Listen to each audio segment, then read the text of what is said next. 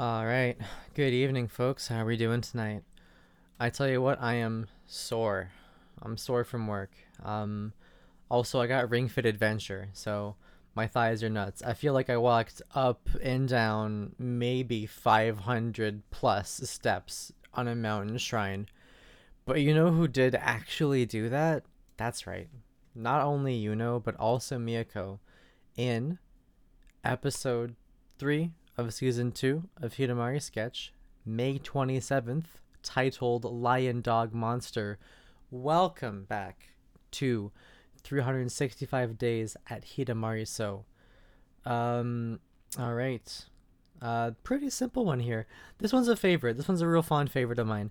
I think it's one of my favorite like low key episodes where there's not a huge central gag so much as there is like a central like mild event that I think has a lot of like internal emotional repercussions for Yuno. And watching it chronologically, I sort of realized that there's a bit more context to it than I initially thought. We're gonna do our usual where I just explain the events of the episode in chronological order, and then we sort of pick out some important stuff as it comes up. Um, a funny bit here. Second May episode, second episode in a row where she wakes up before her alarm clock. I love this. I love the idea of her getting so on top of her routine, so comfortable that on her day off, she's beating her alarm clock by like a half hour. That's crazy. I wish that was me today, let me tell you.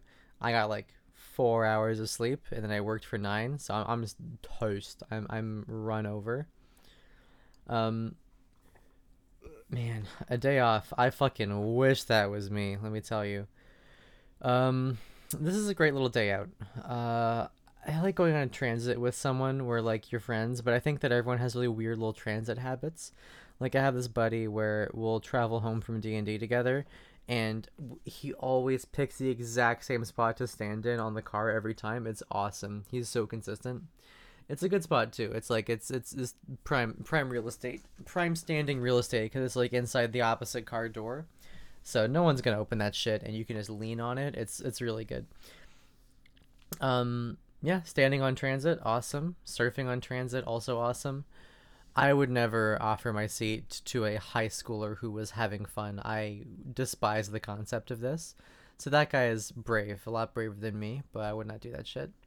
Even if it was Yuno and Miyako, though, I don't know. Maybe. I'm a pretty big fan, so it's hard to say. Um, the meat of the episode is, of course, the shrine visit that they do, where they visit the shrine to sketch. I guess shrine visit is misleading in this context.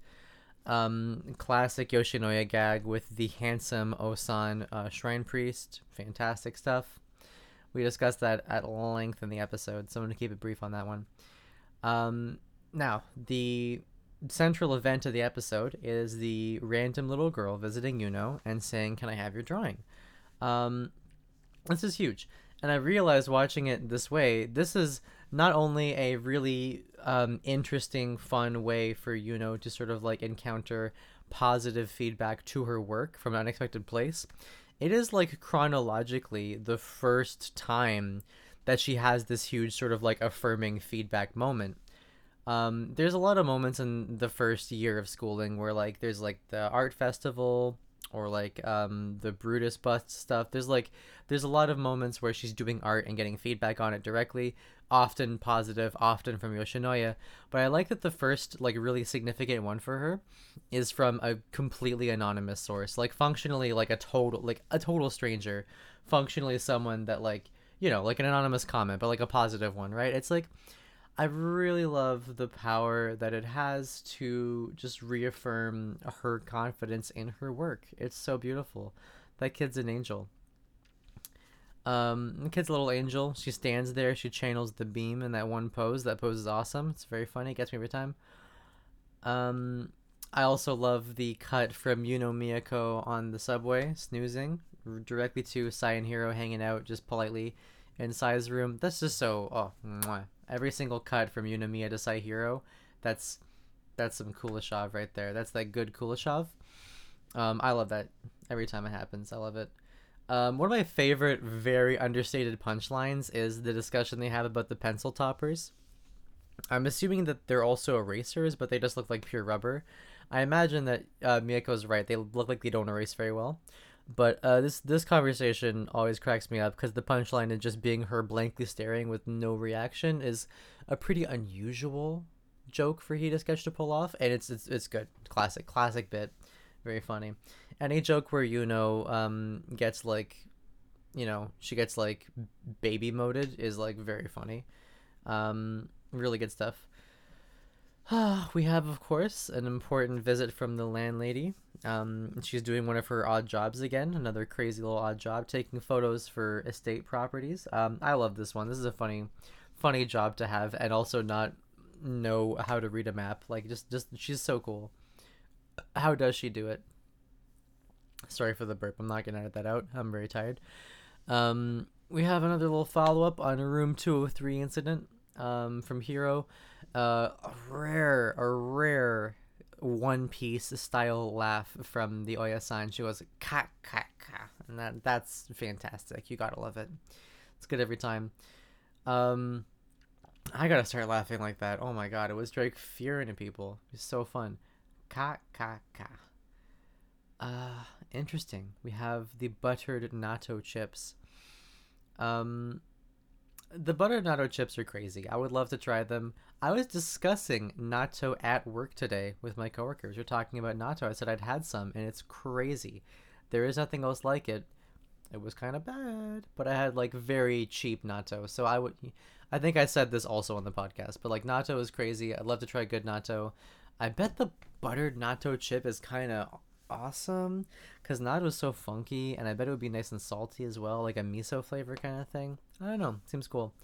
The buttered aspect always just seemed like it was to balance out the fact that it was gonna be milder by being in a potato chip rather than straight natto. I don't know. I always think like chip flavor scientists are kind of like geniuses, but they often do way too much good for their own good.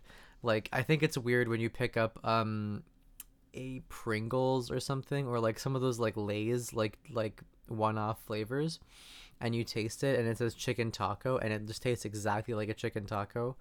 Like that's weird. I think that that's like some like Star Trek holodeck shit, and no doubt they're good at their job, but it's a little bit surreal. Anyways, I would try the buttered natto chips. We have a little Natsume cameo. Fantastic. Is this her first one in the series?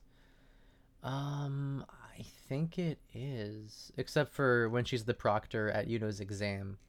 I believe this is her first appearance in the year, but it doesn't really like impact Yuno, so I wouldn't really consider it like a chronologically important event. You know what I mean?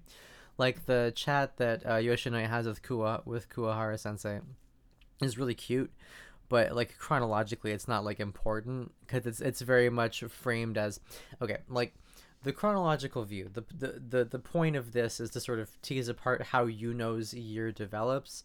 There's a lot of a couple external aspects to like Yoshinoya and the principal, maybe the landlady, that have little side plots happening that are very deliberately asynchronous, right? Like Yoshinoya's behavior and her character is a consistent trait. It doesn't really develop or change over the course of the show. So instances of her doing her type of bullshit, I feel like those are the rare moments where I'm not noticing something in this chrono watch through. Always love seeing her, obviously, but yeah, her and like the Natsume Sai stuff, maybe. I would actually, you know what? I'll pay attention to that. I wonder if the Natsume Sai stuff resolves in any meaningful way or like evolves at all. Because I think when you're watching it asynchronous, she's definitely just the same tsundere all the way through. Oh my god, sorry, I burped again. Pardon me. I'm so sorry about that one. The biggest Natsume moment I can think of is probably the New Year's Shrine visit. I'm looking forward to seeing where that lands on the timeline. And then closing off with some more food stuff here. I was talking with someone yesterday. I was talking with Iris, and I said the only time I've ever seen someone eat bugles is when Yuno and Miyako do the bugles homosocial roleplay in this episode. It's very funny. I don't like bugles. I think I've had them like one time. They're like a little too like they have like that like frito staleness. They're bad, but they're cool if you can do gay stuff, I guess. So that's awesome. Really good background gag. This one's a fun one. I also kind of like how once again they're hanging out in Yuno's room to sort of like you can like it's not highlighted, but I think a lot of these together scenes happen in Hiro's room. I've noticed that they happen in Yuno's room more when the caterpillar is there, and I wonder if that's on purpose. Maybe it's a coincidence. I don't know. We'll see. But cute seeing the caterpillar, very fun. Um, I wonder if we see the caterpillar in every episode between the start and end of the caterpillar saga. I'm really curious now because so far we're two for two. Um, I guess my final note here is just that Hero's biggest L in the entire first two seasons, I think, is this jelly discussion. This is the one moment where she truly gets owned, and it is quite funny. She got destroyed by logic. It is such a sad time. Um, Pretty funny though, honestly. I like the joke about like, oh, it's fine, it's diet jelly, so you can just like it's diet coke, you can add sugar to it. It's a good joke. It's just a good bit. Um, her biggest L maybe ever to date. But you do get the extremely epic pout gif out of it, so like it's worth it. The pout Sakuga outweighs all of her L taking.